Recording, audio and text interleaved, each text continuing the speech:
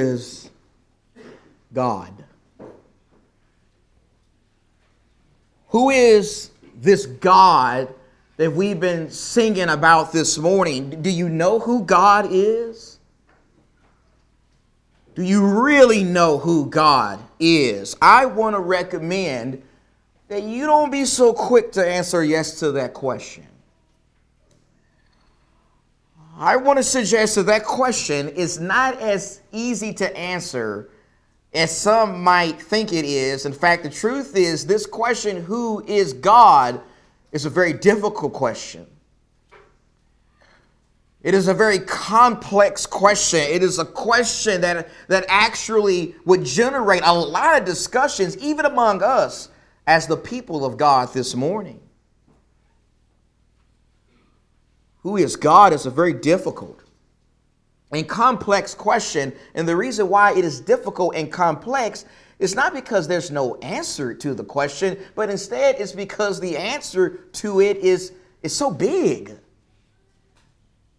It's so vast. It's so colossal and grand. I mean, think about it. Think about it. If I were to come up to you this morning and hand you a blank sheet of paper, and I asked you to write down that piece of paper all the things that you know about God, I'm pretty sure that by the time you finish, that piece of paper I gave you would be loaded with information, right? I'm willing to guess that you probably would be filling out that piece of paper for a very long time. It is not easy limiting a description of God to one double-sided sheet of paper, but for our particular venue this morning, I want to try an approach that may be somewhat effective. It may work. It may help simplify a big topic for our weak and feeble minds as human beings. You see, believe it or not, but there is a book in the Bible that tells us every important thing we need to know about God. There is a book in the Bible that helps us understand the richness of God and the grandeur of God and how we need to properly respond to God in our lives. This book, fittingly, is the largest book in the Bible. It is one of the most popular and familiar books of the Bible. It is a book that we've actually been reading in our daily Bible reading schedule. It is the book of Psalms. The book of Psalms. Have you been enjoying reading through the Psalms so far this year? I certainly have. I always enjoy reading through the Psalms because they're so rich and they tell us so much about God. We learn so much about God in the book of Psalms, just like we learn a lot about God in the book of Job. In fact, the book of Psalms may tell us more about God than any other book in the Bible. In the book of Psalms, we learn so much about who God is and what He has done for us in our lives. In fact, it is that very topic that I want to talk with you about this morning. My dear friends, if you don't mind, I want to continue with the subject matter or the theme that I began with in the first sermon this morning. This morning in this lesson, I want to talk with you about one of the most important subjects in the Bible, and that is God. I want to talk with you this morning about the identity of God. Can I do that? Can I talk with you about the identity of God this morning? I want to submit to you that living in a world where so many people are absolutely clueless about who God is, or they're just trying to completely phase Him out of our society, it is important that we do this from time to time. It is important that we do this for our young people from time to time. It is important that we do this for our new converts and for the people among us who may not be Christians. It is even important for people here this morning who may have been Christians for 20, 30, 40, or even 50 years. I don't care who we are this morning. Every now and then we need to study and remind ourselves of who God is.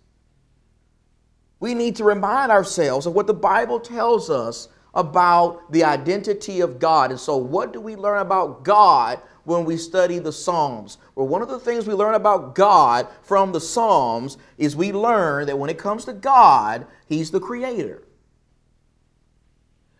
He is the creator of all things. This is a truth that is so important to the people who contributed to the book of Psalms that they tell it to us over and over again. People like the great King David really emphasize this in their writings. David really wants us to get this immersed in our hearts. And so let me show you a few things here in the Bible. Go to Psalm 148.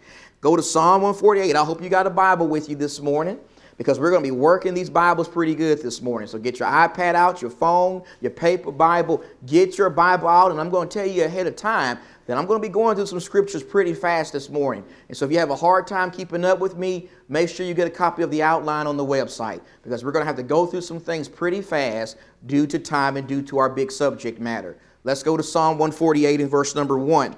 In Psalm 148 and verse number 1, the psalmist says, "Praise the Lord." That's what we're doing this morning. We're praising the Lord. Praise the Lord. Praise the Lord from the heavens. Praise Him in the heights. Praise Him, all His angels. Praise Him, all His hosts. Praise Him, sun and moon. Praise Him, all stars of light. Praise Him, high as heavens, and the waters that are above the heavens. Let them praise the name of the Lord, for He commanded, and they, the angels, the sun, moon, stars, all of these things were created. Here the psalmist is saying that everything was created by God. Everything in the spiritual dimension and in the physical dimension. Let all these things, angels, sun, moon, and stars, praise the Lord, because God created these things. Now go to Psalm 19, please. Psalm 19, a great psalm written by David. In Psalm 19 in verse number 1, the Bible says that heavens are telling of the glory of God, and their expanse is declaring the work of His hands. Day to day pours forth speech, and night to night reveals knowledge. I want you to ponder on those two verses for just a few moments. I want to suggest to you that living in a world where so many people are trying to convince us, and especially our kids, that this world that we're living in right now is just some grand cosmic accident, we really need to appreciate what David is saying in those verses. We really need to understand that according to what David says, through the creation, through these things that we see here in this beautiful part of the country, God is speaking to us. God is speaking to us through the creation. God is speaking to me, and He's speaking to you. Though we cannot learn the will of God by observing nature, we got to go to the Bible if we're going to learn the will of God. God's not telling us His will through nature, but nevertheless, He is still speaking to us. Through nature, He is telling us that He's real. Through nature, He is giving us evidence for His existence. He is showing us that He is responsible for all that we see. I mean, who can gaze up at the stars at night and refuse to wonder in amazement at the astonishing things that he sees? Who can look up at the sun and the moon and not marvel? Who can observe the human body and how it functions and not notice evidence for design, that it had to be created by someone, that this marvelous machine could not have just happened by chance? All around us in the creation, God is giving us evidence for intelligent design. This is why the Apostle Paul says in Romans 1 and verse 20 that those who refuse to believe in God are without excuse. This is why the psalmist says in Psalm 14 and verse 1 that only the fool says in his heart that there is no God. In the Psalms we learn that God is the creator. He's the creator of all things, but not only is He the creator of all things, another thing we learn in the Psalms about God is all powerful. He is all powerful. When we say God is all powerful, we mean that there is nothing that God cannot do. There is nothing impossible for God. There is nothing too great for the God who created all things. Go to Psalm 8, please. In Psalm 8 in verse number 3. In Psalm 8 in verse number 3, David says, when I consider your heavens, the work of your fingers, there's the creation again, the work of your fingers, the moon and the stars which you have ordained, what is man that you take thought of him, and the son of man that you care for him? Notice how David again acknowledges how God is the creator.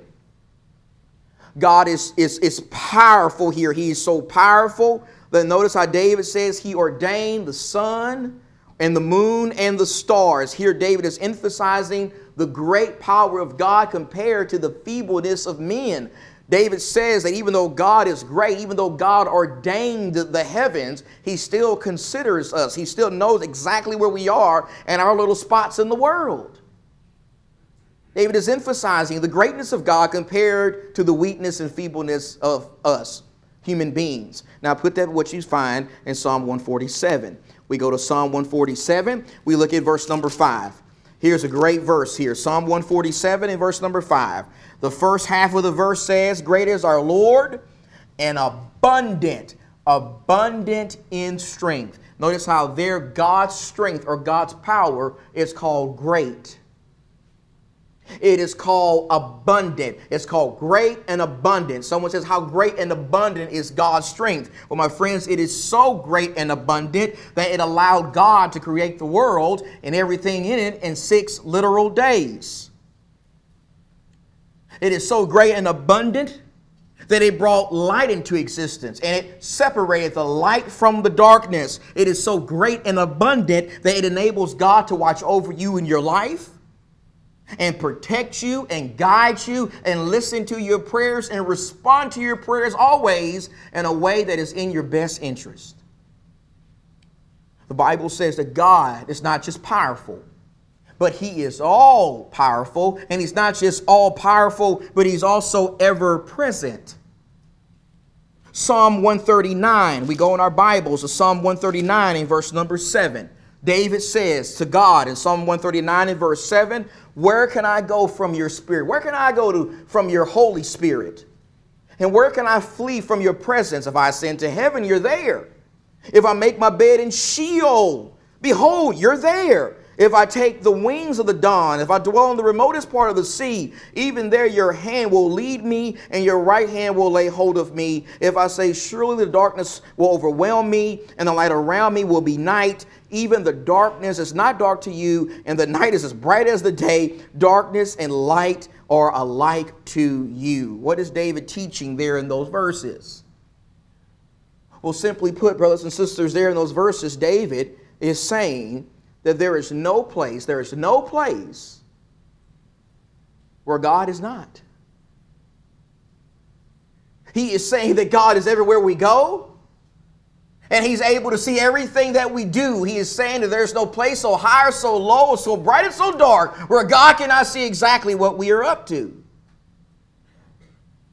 God can see everything that we do. Young people, God can see everything you're doing at school. He can see exactly how you're interacting with your friends. He sees every text message you send out. He sees everything we do at work. He sees everything we watch on television and what we're browsing on the internet. He sees even how we treat our family, how we treat our spouse and our kids behind closed doors. There's no place we can go on this good earth to escape the all-seeing, watchful eyes of God. The Psalms teach us that God is ever present, and the Psalms also teach us that God is everlasting. In the one psalm written by Moses, Psalm 90, in verse number 2, Moses says, before the mountains were born, or you gave birth to the earth and the world, even from everlasting to everlasting, you are God. What does Moses mean when he says that God is from everlasting to everlasting? Well, there he means that unlike us, God has always existed. Many of you know I had a birthday yesterday. I was born on March the 6th, 1983. By the way, the 80s was a great time to be born. I'm a big fan of the 80s. Love the music, love it all. I was born March 6, 1983, which means that about 9 months prior to that, I did not exist. While I do exist now, and I will always exist somewhere in eternity, I did not exist about 9 months prior to March the 6th of 1983. I am not from everlasting to everlasting, neither are you, but God is. God was there in the beginning when the world was made. He's always existed and he will always exist. Jesus makes this reference about himself in Revelation 1 and verse 8. Remember Revelation 1 and verse 8? Jesus says that he is the Alpha and the Omega. Remember that? What does Jesus mean when he says he's the Alpha and the Omega? Well, for us to be able to really appreciate what the Lord means by that, we got to know some things about the Greek alphabet. We got to understand the first letter of the Greek alphabet is what? It's Alpha. And the last letter of the Greek alphabet is Omega. First letter Alpha, last letter Omega. Jesus says that when it comes to his existence, he is the Alpha and the Omega. In our language today, that would mean that Jesus is the A to the Z. He has no beginning and no end. He is eternal. He is constant. He doesn't operate on time like we do. You see, as human beings, we operate on time, right? As human beings, we fight the clock. We're looking at how long the preacher preaches. We want to get to the restaurant and beat the Baptist there. We were always looking at time. We got to get old. We got to worry about our bodies breaking down and wearing down. We got to worry about our kids getting grown too quick. We got to experience time passing us by each and every day. That's how we operate as human beings. But God doesn't operate like that. God is everlasting. God is eternal. God has always been and he will always be. He's everlasting. And he's also all-knowing. You know, in addition to watching basketball and playing PS5 basketball with my son, one of the things I like to do in my spare time, in addition to all that basketball stuff, is I like to read. You like to read? I love to read. All you got to do is go into my office and you'll see that going into a bookstore for me is like going into a candy store. I love to buy books. I love to read and acquire knowledge, and maybe you do as well. And there's nothing wrong with that, but let me tell you something about God. God doesn't have to do that. God doesn't have to read. God doesn't have to study. God doesn't have to take time to acquire knowledge. You know why? Because he knows everything. And Psalm 147, go back there. Let's go back to the second part of that verse. Psalm 147 in verse number 5. Remember it said, great is our Lord and abundant in strength. His understanding, his knowledge is what? It is infinite. God's knowledge is infinite. What does that mean? Well, that means that God knows everything. That means that God knows everything about everything. He knows everything about me, and he also knows everything about you. He knows everything you've done in your life and everything you're going to do in your life. He knows every mistake you've ever made. He knows every sin you've ever committed. He also knows every act of service you've rendered for his glory. He knows every word you've spoken. He knows where you are in your little spot in the world. He knows if you're really part of his spiritual family. Remember, Jesus said in John 10 and verse 14, I know my sheep. Jesus knows if you're really part of God's family. He knows his people. He even knows what you're thinking right now. Let me tell you something. I don't have a clue of what you're really thinking right now. I don't really know how you feel about this sermon and this topic. I don't know all the details of your background and your life. I don't know what you're doing and how you're behaving on a daily basis. I'm very limited in the things I know about you, and you're also very limited in the things you know about me. But it doesn't work that way with God. God knows all of us on a very personal and intimate level. He is all-knowing And you know what else he is according to the Psalms? He's sovereign. He's sovereign. In Psalm 135, in verse number 6, turn there in your Bible, Psalm 135. This word sovereign that we're using right now, this word sovereign means that God is under nobody's authority. Nobody is over God. I don't care who you are this morning. Somebody's over you. You got to answer to somebody in your life. Either you got to answer to a boss on your job, or a spouse, or a parent, or the U.S. government. Everybody in here, I don't care who you are, you got to answer to somebody. You got somebody in this world who has authority over you, but it doesn't work that way with God. God has no one who has authority over him. God doesn't have a boss. He doesn't have a spouse. He doesn't have some government that rules over him. God doesn't have to answer to anybody. In Psalm 135 and verse 6, what does it say? Whatever the Lord pleases, he does. In heaven and in earth and in all the seas and in all the deeps. The psalmist says nobody has a right to tell God what to do. Nobody has a right to question his decisions, his judgments. He does whatever he pleases, whenever he pleases. You know why? Because he's sovereign. The Psalms teach us that God is sovereign, and the Psalms also teach us that God is perfectly holy. In Psalm 99 and verse number 9, the psalmist says, "Exalt the Lord our God, and worship at his holy hill, for holy, holy is the Lord our God." What does the Bible mean when it says that God is holy? Well, when the Bible says that, what that simply means is God is set apart from sin. God has absolutely no fellowship with sin. God is pure in all of his ways. You know, one of the sad tragedies of Sean Jeffries' life is Sean Jeffries has not always strived to be pure in all his ways.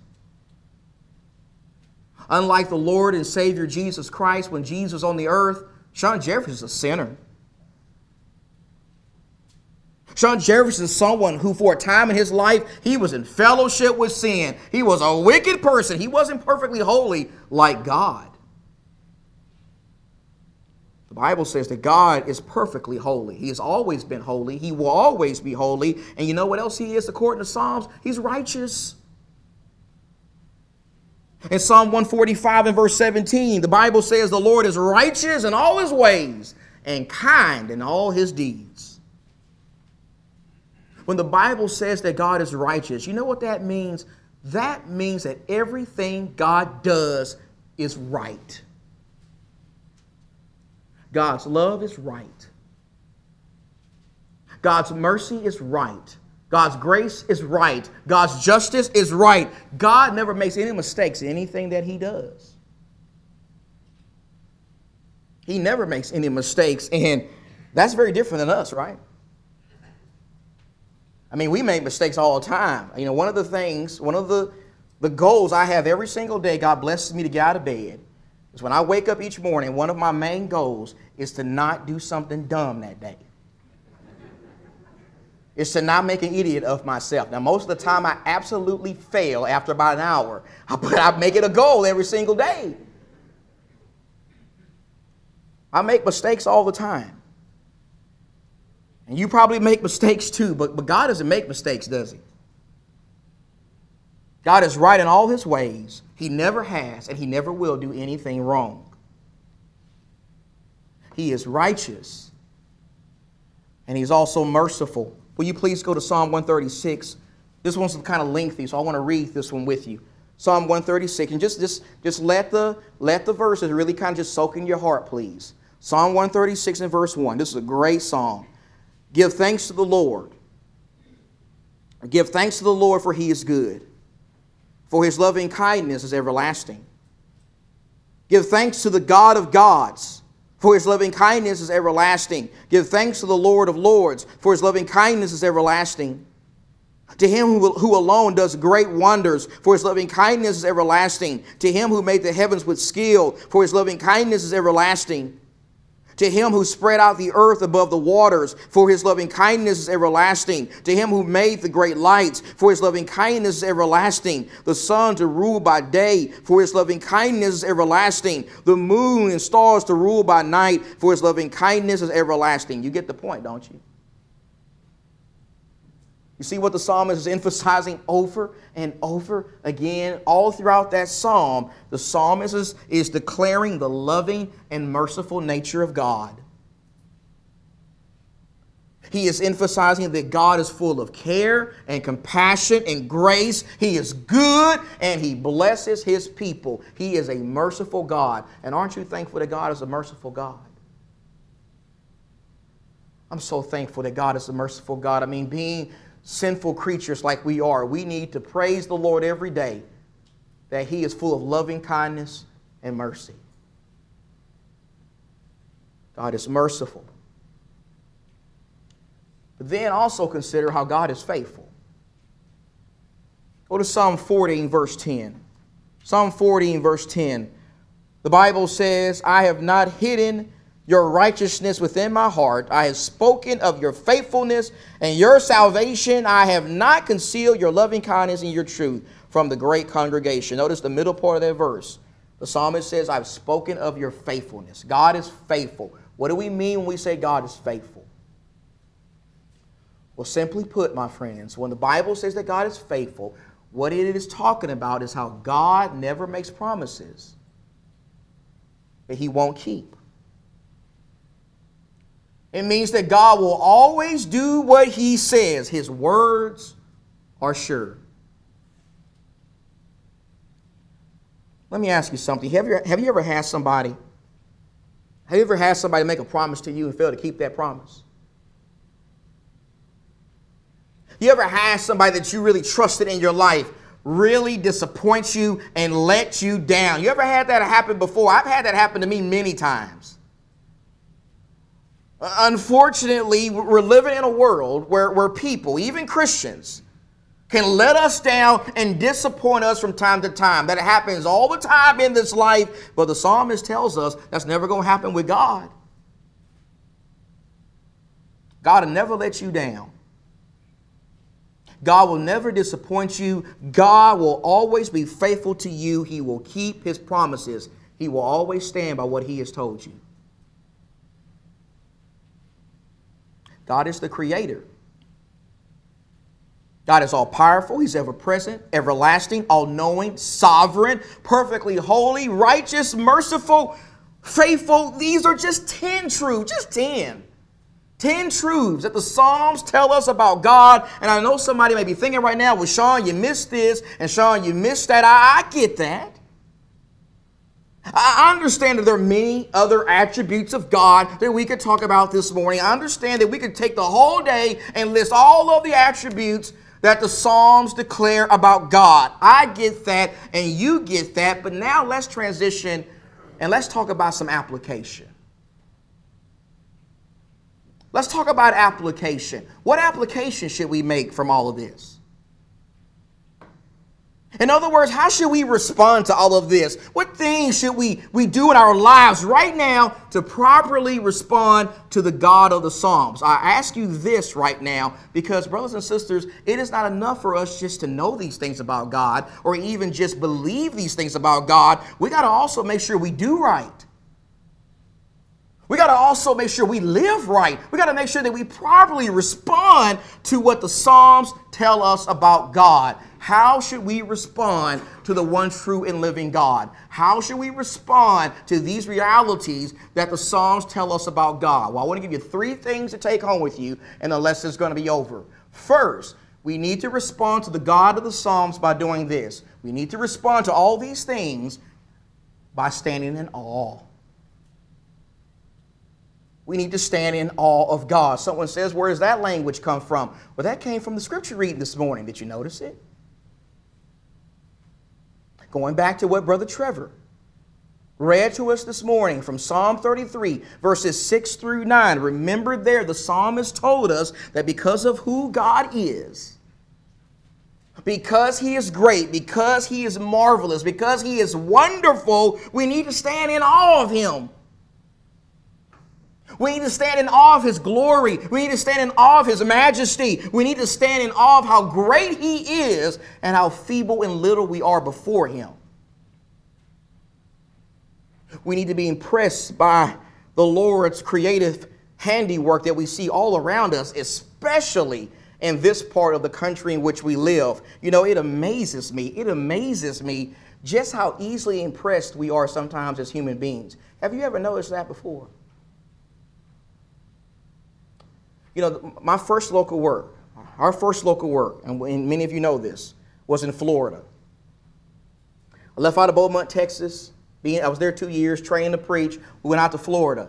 We did 5 years of local work in a town called Leesburg, which is not far from Orlando.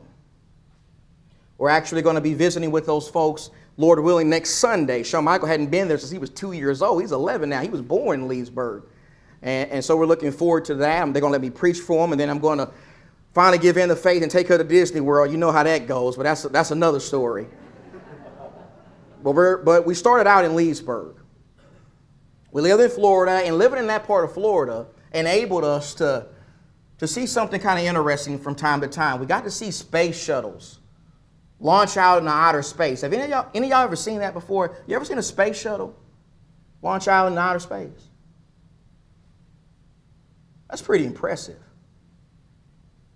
It's impressive seeing a space shuttle launch out, but I'm going to tell you what impresses me even more than that. Beyond the expensive and sophisticated space shuttle, you know what I'm more impressed with? I am more impressed with the God who made the brains of the men who were able to make the space shuttle. I am more impressed with the outer space that the space shuttle is launching out into. I'm more impressed with the God who created the beautiful sunsets that we're able to see here in this part of Arizona, and who gave us the Grand Canyon, and who gave us the moon and the stars that I gaze upon at night. I want you to understand something. I don't care how smart we think we are as human beings. I don't care what new gadget we come up with, what new iPhone 20 we come up with. I don't care what we invent or what we make or what barrier we break through. Nothing we do will ever be able to compare to the creative power of God. God's handiwork, his creation, that should cause us to always be impressed. That should cause us to stand in awe. All throughout the day, each and every day, we need to stand in awe of the God of the Psalms. And you know what else we need to do? We also need to fear him. We need to fear him like we talked about in a sermon a few weeks ago, right? This is something we're actually told to do all throughout the wisdom literature. We are told to fear God almost 60 times in the book of Psalms alone. We're told to fear God all throughout the book of Proverbs. Remember, in Proverbs 1 and verse 7, the book begins by saying the fear of the Lord is the beginning of knowledge. Because the Lord is all-powerful, because he is sovereign, because he is able to see everything and be everywhere, we need to fear him. We need to revere him. We need to be afraid of what he can do to us and will do to us if we die in our sins. You know, it's no big secret that we're currently living in a society that doesn't fear God right now. Would you agree with that? We live in a society that doesn't fear God. I mean, if our culture, if our society really feared God, then the majority of people would not be championing things like homosexuality and transgenderism and murdering the unborn and a whole host of other things that God's word clearly says are wrong. We live in a society that every single day they are showing us that they have no fear and no respect for God. The question is, what about you? Do you fear God? Do you fear the God that is revealed in the Psalms? I want to suggest that the number one way you can know if you really fear God is found in how you live in your life. It's found in how you're living your life on a daily basis. It is found on whether or not you're truly committed to doing the things that God has declared in his word. That shows if you really fear God. We need to stand in awe of God. And we need to fear God. And then finally, I want to say this. We also need to be holy. We need to be holy like God is holy. Let me show you a couple of places in the New Testament as we wrap up, please. Go to 1 Peter. 1 Peter chapter 1. 1 Peter chapter 1. You're probably very familiar with these verses. 1 Peter 1 and verse 14. Peter says this to Christians, to the people of God. He says, as obedient children, do not be conformed to the former lusts which were yours in your ignorance. Don't go back to that lifestyle you had before you became a Christian. Verse 15, but like the Holy One, that's God, but like the Holy One who called you, be holy yourselves also in all, not some, be holy in all your behavior, because it is written, you shall be holy, for I am holy. Notice how God has called us as his children to look like him. We are to look like our Father. We are to look like our heavenly Father. We are to be holy like God is holy. That's a commandment. Now go to Matthew chapter 5. I want to show you some in Matthew 5. Look at what Jesus says in Matthew chapter 5 and in verse 29. After telling us that it is wrong to look upon another with lust in our hearts, Jesus says in Matthew 5 and verse 29, if your right eye makes you stumble, tear it out and throw it from you. For it is better for you to lose one of the parts of your body than for your whole body to be thrown into hell. If your right hand makes you stumble, cut it off and throw it from you. For it is better for you to lose one of the parts of your body than for your whole body to go into hell. What is Jesus saying in those verses? Is Jesus saying there that in order for me to avoid lust, I need to literally pluck out my eyes? Is there Jesus talking about literal self-mutilation? That can't be what the Lord is talking about, because even if I literally do pluck out my eyes, guess what? It still hadn't solved the problem. I can still lust in my heart. Jesus is not talking about literal self-mutilation in those verses. Instead, he's using very hyperbolic language to talk about two things, to emphasize two things. First, he's emphasizing the seriousness of sin. He is saying that sin is real and it's serious business. It's nothing to be played with, nothing to be dabbled in, nothing to be experimented with. It is serious business. In fact, it is so serious that the second thing the Lord is emphasizing there is we need to do whatever it takes to get it out of our lives. We need to do whatever it takes to cut it off from our lives. We need to get rid of it at all costs. That's what the Lord is meaning when he uses this very hyperbolic language. Do whatever it takes to get sin out of your life. Practically speaking, that may mean you got to give up those ungodly friends you have. We might have to get rid of that DirecTV or HBO or Netflix. We might have to throw away that iPad. We may have to throw that laptop computer in the trash. We can't handle having an iPad or a laptop. We may have to break off that relationship with our boyfriend or our girlfriend who's trying to pressure us into having sex. Whatever we got to do in our lives to get sin out and to be holy, we need to just do it. We need to make the sacrifice. We need to understand that God has no fellowship with sin. He is pure and righteous in all his ways, and he expects, no, rather he demands that we strive to be just like him. We need to stand in awe. We need to fear, and we need to be holy. These are three proper ways to respond to what the Psalms tell us about God. And maybe there's somebody here this morning in a crowd of this size who needs to do just that. Maybe there's somebody here this morning who needs to respond to God. Maybe there's somebody here this morning who needs to respond to God for the very first time. If that is your need, if you need to respond to God for the first time through faith and repentance and baptism, or if you need to respond to the Lord by repenting because you are a Christian who has strayed away from the family of God, whatever you need to do this morning to